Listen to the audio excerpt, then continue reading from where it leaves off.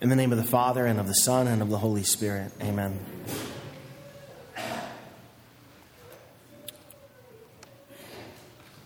When we hear of the vineyard that produced no good fruit, being destroyed, when we hear that proclaimed in the Old Testament reading and in the Gospel reading, God is prompting us to contemplate the possibility of failure. Not to meditate on it. St. Paul makes it very clear. We meditate, we focus our attention on what's good, honorable, true, just, pure, lovely, gracious, excellent, worthy of praise. But before we get there, we need to consider the possibility of failure. Now, after 8 2/3 innings of tasting victory and 9 1/3 inning of agony, it shouldn't be very hard for us to consider the possibility of failure.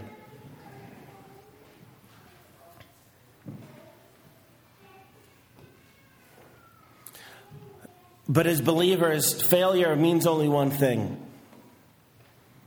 Failure means damnation. It's the only thing that we dread. We can endure any other suffering, any other pain, any other privation, and know that it's temporary, that it can make us grow in merit, help us become better sons and daughters of God, afford us an opportunity to offer up a sacrifice,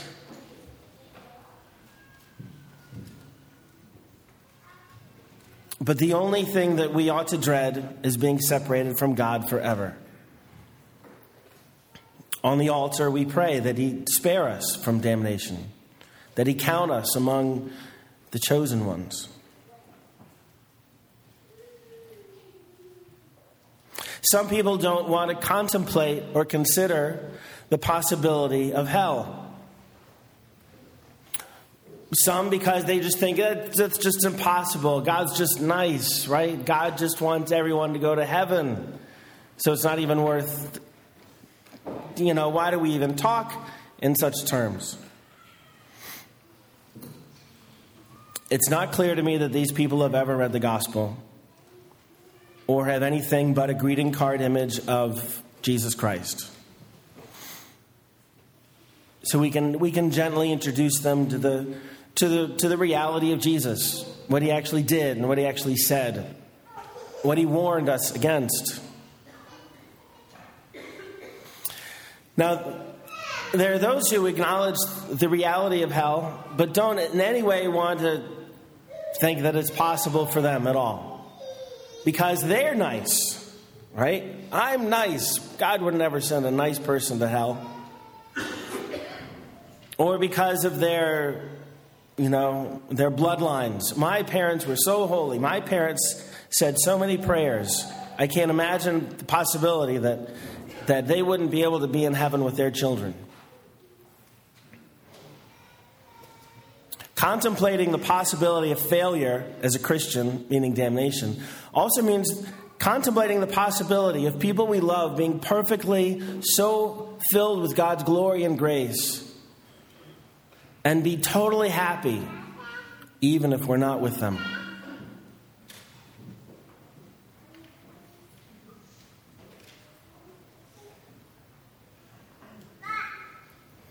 Considering the possibility of failure more immediately should help those of us who are serious about trying to be Christian to listen to the message that the prophet Isaiah and our Lord and Savior deliver.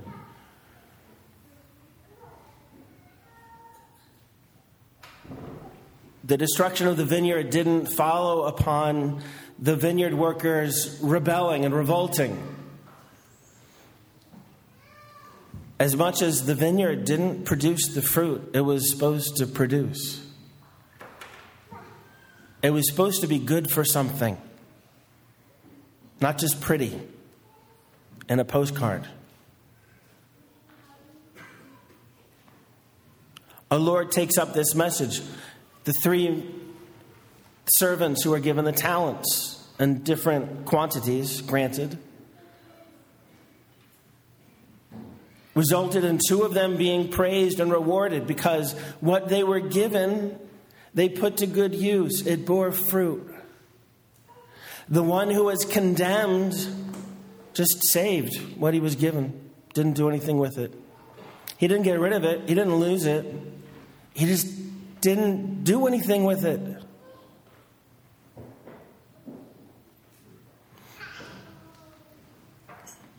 And so each and every one of us has a vocation. We are baptized.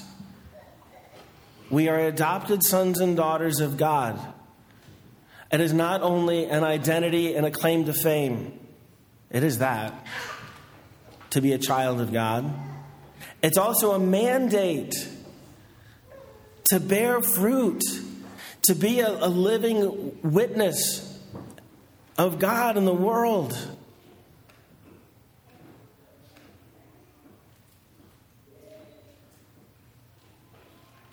And so that then can help us to contemplate the things that will never fail, namely God and His promises. If we remain in Him, He will remain in us and He will bear fruit through us. It's not like a science fair project where we have to think of something and come up with it and then get our parents to do it for us. No, actually it is sort of like that. Because it's God who bears fruit through us.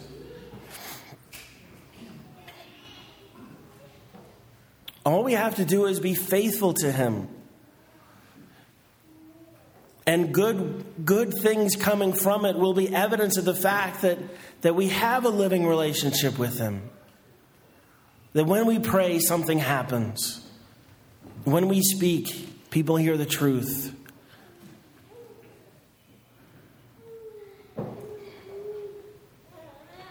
Along those lines, it's good to consider other things that won't fail among God's promises, namely His church. His church will never fail. Individuals will. Judas did. Others have. But the church, the body of Christ, under the head of Peter, will never fail. The gates of hell will not prevail against it.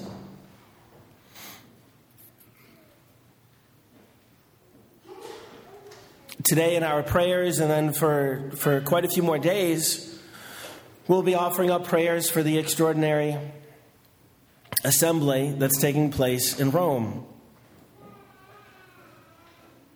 We heard about this a year ago. The Pope asked for prayers and input, and now he asks for our prayers. Not because the church might fail, but because this particular meeting of bishops, that could fail. That's possible. But the church won't. The truth will never change. And the Holy Spirit has been guaranteed by our Lord to preserve Peter. And we understand as Catholics that it means that the Pope will, when he uses his authority as the vicar of Christ, will teach the truth. We saw useless drama decades ago when the newspapers proclaimed that the church will finally change its teaching on contraception. It was a waste of time. And that particular meeting of experts was also largely a waste of time. So that could happen, but the truth won't change.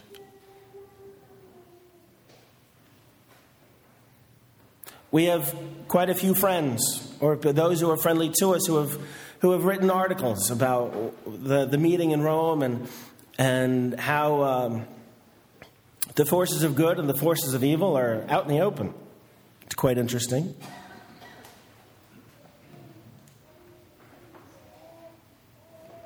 The headlines that the secular newspapers are putting in front of us are foretelling what would actually be failure. So on one major news source this morning is proclaiming the headline that the church is contemplating changing its social dogmas, which of course is nonsense. That would be equivalent to proclaiming that Jesus is contemplating changing the truth. Can't happen.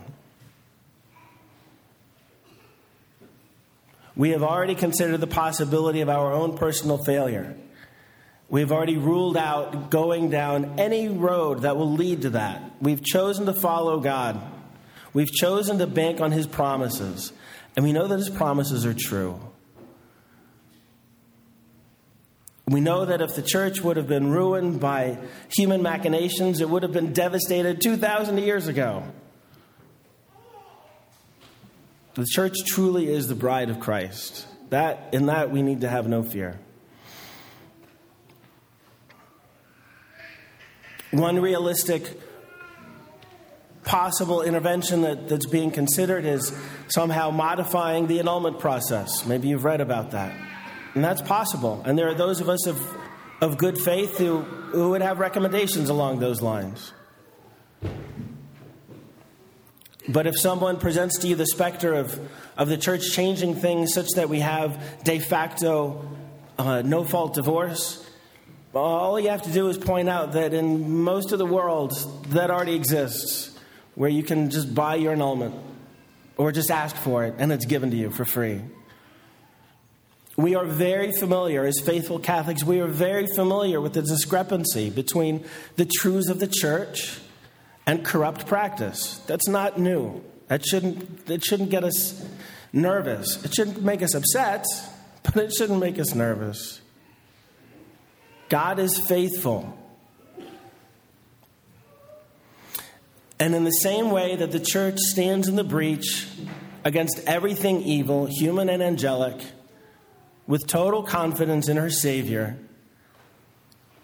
that means we too as individuals have to have that same courage and that same confidence.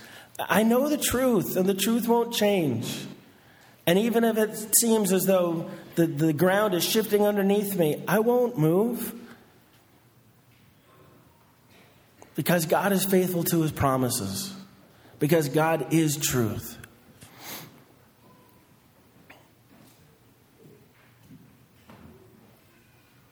And so we can turn to the cross and know that Christ died to save me from failure. Christ died to save me from being separated from Him forever. And so my confidence, my steadfastness, my courage isn't based on thinking that I uniquely have some personal privilege, some personal winsomeness that means that I will always succeed. Rather, as a very humble, converted sinner, I know that the only thing in which I have to boast is the cross. And the cross is planted firmly in human history. And those of us who draw our faith from what happened there will always prevail.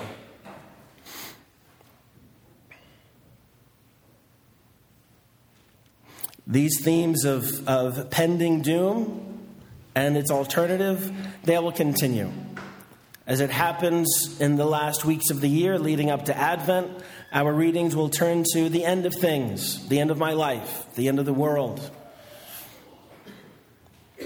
And it'll afford us an opportunity to be reminded of that which will change and that which will be deprived of us and that which will remain forever. And so today at this altar, we know that our Lord communicates Himself to us in such a way that we can even begin to taste and enjoy what will last forever. Praise be to God. In the name of the Father, and the Son, and the Holy Spirit. Amen.